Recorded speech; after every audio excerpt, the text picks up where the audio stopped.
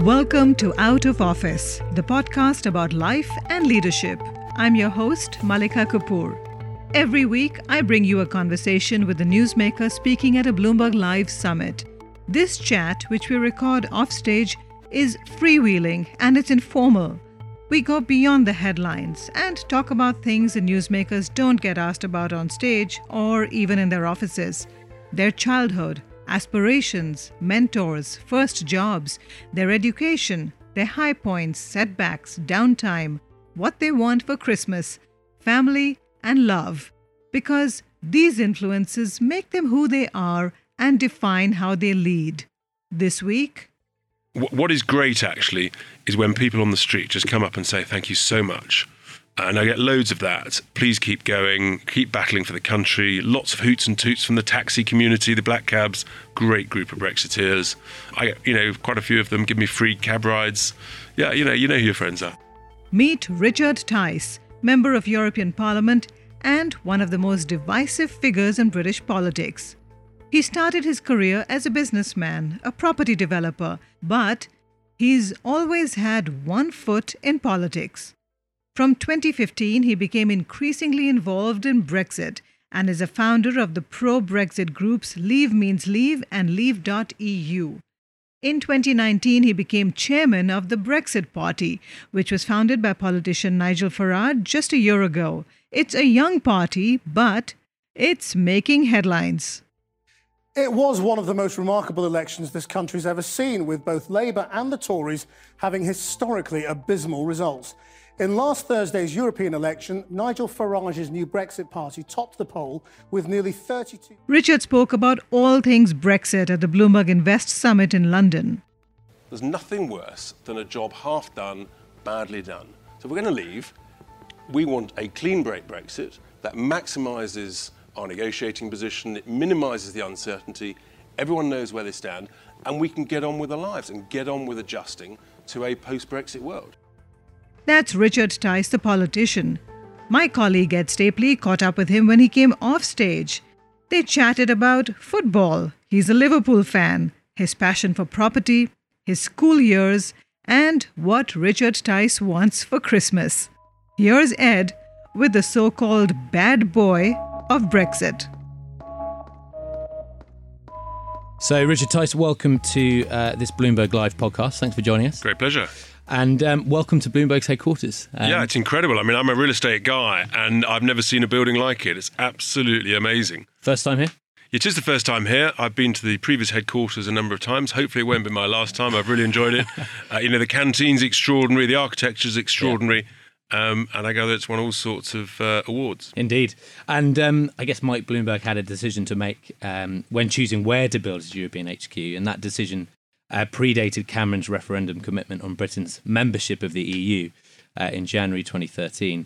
Do you think a company looking to set up a headquarters in Europe today would still 100% go for London? Oh, definitely. You mean a financial services business? For sure. I mean, let's be very clear. The threat to London, and we will have to live with competition in all our business lives, the threat to London is not Frankfurt or Paris. The threat to London is New York and Asia. Your family have been involved in property, I think, for generations. That's right, yeah. So what made you want to continue in that line of work? No, I think, look, I grew up steeped in a family of people who are involved in property. My grandfather, my uncle, my cousin. So, that was the natural place to go. I love it. I love the attraction of buildings, planning them, designing them, creating them. And for me, the pinnacle was when I was chief executive of a London-listed multinational billion-pound company on the edge of the FTSE 250, a business called CLS Holdings.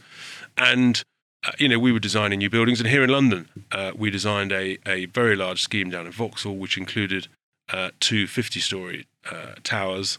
And for me, that was something extraordinary, and they're now underway being built. Yeah, no, fantastic. And so about 30 years in property investment. Any regrets in that time? Oh, look, we all make mistakes in life. The key is to learn from them and try and not make them again, and try and make more good decisions than bad decisions. But the thing, successful people know that you achieve that success by you make a decision and then you monitor it and adjust it. And having gone into the world of politics, what I've seen is far too often that actually people in politics and the civil service and too many public services that are actually not prepared to accept when something's gone wrong and quickly change it and adjust it and be open about it, as opposed to trying to cover it up or pretend that it's not going wrong. Mm-hmm. And one thing that interests me from a finance point of view here, you managed to navigate the 2008 financial crisis extremely well.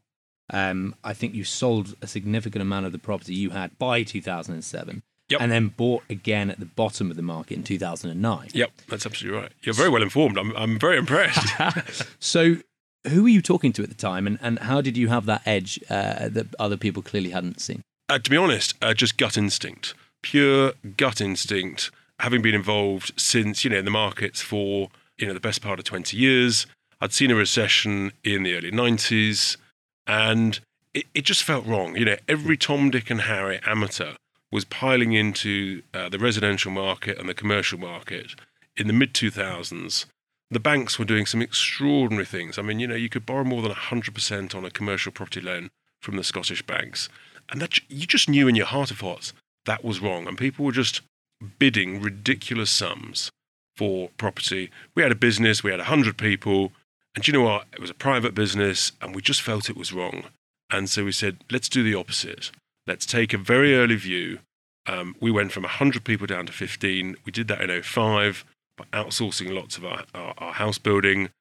All those people were able to get jobs because it was still a booming economy, but we de-risked the business. And so by the time the recession hit, basically the business had a pile of cash and no debt. And, again, that's long-term gut instinct. And yes, I paused for a couple of years, did some advisory work in the debt world. And then in 2009, I got stuck back into corporate bonds, which were completely mispriced in the real estate sector at a time of distress. And then when I joined CLS in 2010, again, the market was still on the floor, but I could see great buying opportunities. And over a 3-year period, we bought over 200 million quid's worth of real estate near the bottom of the market. Okay, I want to talk a bit about your journey to getting where you are now and a bit about your upbringing. You grew up in the Midlands and attended the private boarding school Uppingham, where you're now the vice chair. What were your likes and dislikes at school? What were the likes and dislikes? I wasn't great on the academic side. I enjoyed the sporting side.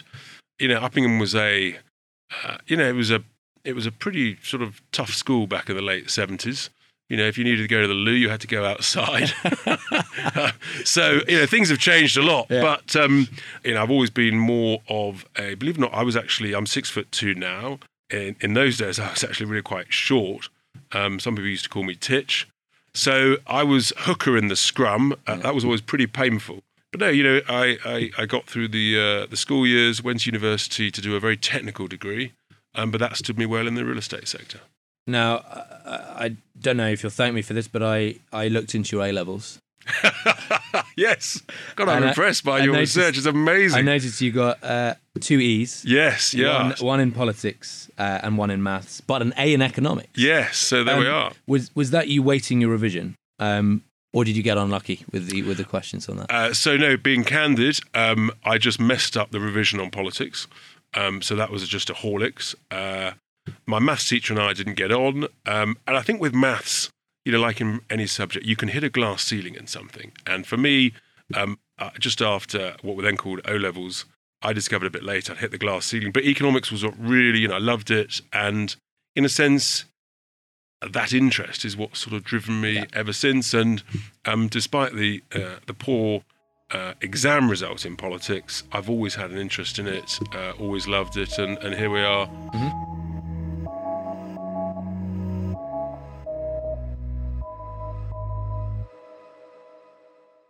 What was it like growing up in the Tice household? Were you close to your siblings and parents growing up? Yeah, no, we were pretty close. 2 of us my brother and I went to the same school, Uppingham. My sister, she was at a day school and then she went to Gordonston. So yeah, we were pretty close in the holidays. My parents basically were separated from the year dot. So that comes with different sort of challenges. But no, I was very lucky. Many would say I was born with a silver spoon in my mouth. I was very lucky. So I'm very cognizant of of giving something back and playing my part in society. And I think you've got kids of your own. Yeah, I've got 3 kids. Do you have political conversations with them around the dinner table? Yeah, very much so. Very much so. I've got 2 boys and a girl. Just the girl's the only one still at school in her last year.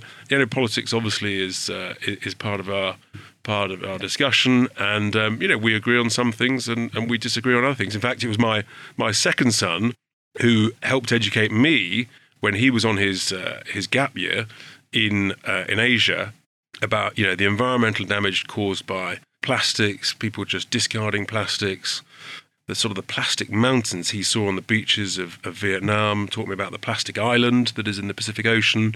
And, that was really, really educational for me. I was very grateful for that. If you, thinking back to when you were 20, and is there anything you would wish you knew then that you know now? That's a great question. Yeah, lots and lots of things.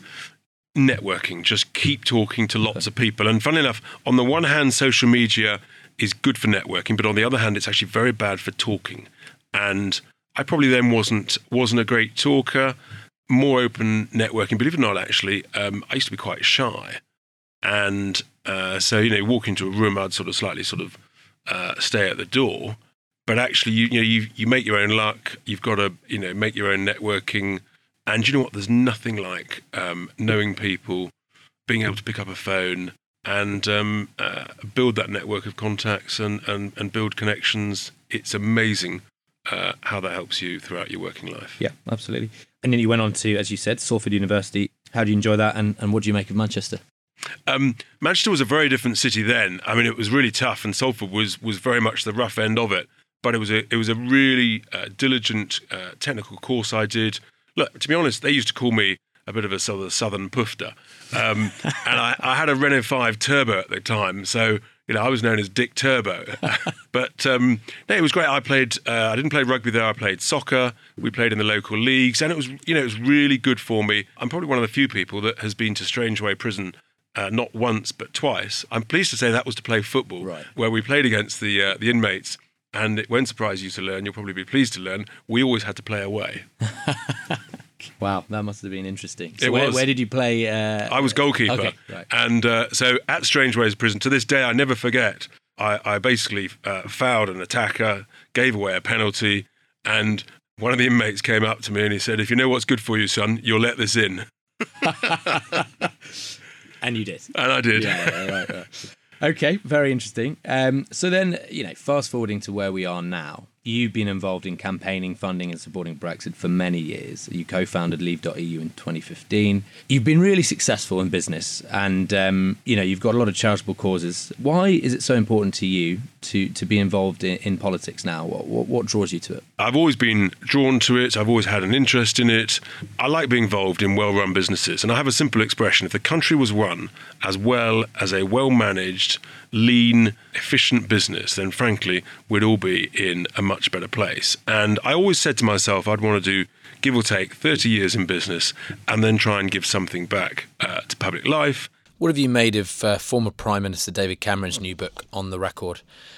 Quite a candid account of his time in office. I haven't actually read it. I'm sort of hoping someone might give it to me for Christmas. Right. Generally, I read books on an iPad, but no, it'd be great if someone gives it to me.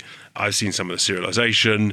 I think, obviously, I have to be grateful to Cameron because he gave us the referendum. What I'm not grateful for was his disgraceful involvement in Project Fear. What he should have done as Prime Minister is he should have basically said, look, this is my view. I'm going to say it a couple of times, and then I'm going to act as a presidential-style referee and call out both sides if they talk a load of nonsense. If he'd done that, he would still be Prime Minister. He didn't. He got stuck in the weeds. He chose the wrong side. He was heavily involved in Project Fear, which turned out to be a load of complete nonsense. And the rest is history. So Brexit has divided friends and family throughout the country. Boris Johnson's recently found that. He certainly has. Have your friendships or relationships suffered as a result of Brexit? Have you friends with many Remainers at all? Yes, no, I am. And I would say a sizable chunk of my friends vote. They're what I would call moderate Remain voters. Almost all of them now would actually vote Leave on the basis of democracy and how the EU has behaved since where I've actually really lost people on a much more sort of the basis of angst and anger is actually in the business community. I mean, the real estate community in London, some people have been absolutely, they've just gone off the chart. So, look, stuff happens. And when you put your head above the parapet, and, most in the business community are not brave enough to do that. But if you put your head above the parapet, the grief, the angst, the vitriol comes over in bucket loads. And you're a I've big certainly, tweeter. I use Twitter, and the abuse is hysterical. It's ridiculous. I don't look at it. My kids do. It upsets them. I'm broad-shouldered. It's the nature of it. What is great, actually, is when people on the street just come up and say, thank you so much. And I get loads of that. Please keep going. Keep battling for the country. Lots of hoots and toots from the taxi community, the black cabs. Great group of Brexiteers. I get, quite a few of them give me free cab rides. Yeah, you know who your friends are. Sounds all right. Outside of business and politics, what do you do for fun? For fun, so over the years, I've played a fair bit of golf. Skiing is my big thing. Mm-hmm. I used to do five-a-side soccer until recently. So I keep calling it soccer. What was the soccer? Yeah, soccer, football, but no, skiing is my big thing. I've recently got into cycling and spin classes. I would say I'm sort of moderate at it, stroke a bit of a clueless amateur, but it's great exercise. I love it. Okay, great. And a Liverpool fan as well. Yeah, and good year at the moment. Been a very patient Liverpool fan over many decades since the mid '70s. But this could be our year. Have you got a favourite player? Over the years, Dalglish was sort of probably my hero, but obviously at the moment it has to be Salah. Yes, of course. And finally, how would you describe yourself in 3 words? Goodness me. I'm an optimist. The glass is always half full. It's never half empty. Optimist, optimist, optimist. Optimist, optimist, optimist. Richard Tice, thank you very much. Great to be here. That was Ed Stapley in conversation with Brexit Party Chairman Richard Tice. I hope you enjoyed that chat as much as I did. Our new podcast series, Out of Office Conversations About Life and Leadership, launches on January 16th. And you'll be able to catch all the episodes on the Bloomberg terminal, on our website, bloomberg.com, on Apple Podcasts, or on Spotify. We are also on Twitter, where our handle is simply @podcasts. We'd love it if you could take a minute to rate and review our show, so please do that if you can. And I really hope you'll join us again for more candid, informal conversations with newsmakers. This episode was produced by Laura Carlson. I'm Malika Kapoor. You can find me at This Is Malika on Twitter. Thank you for listening.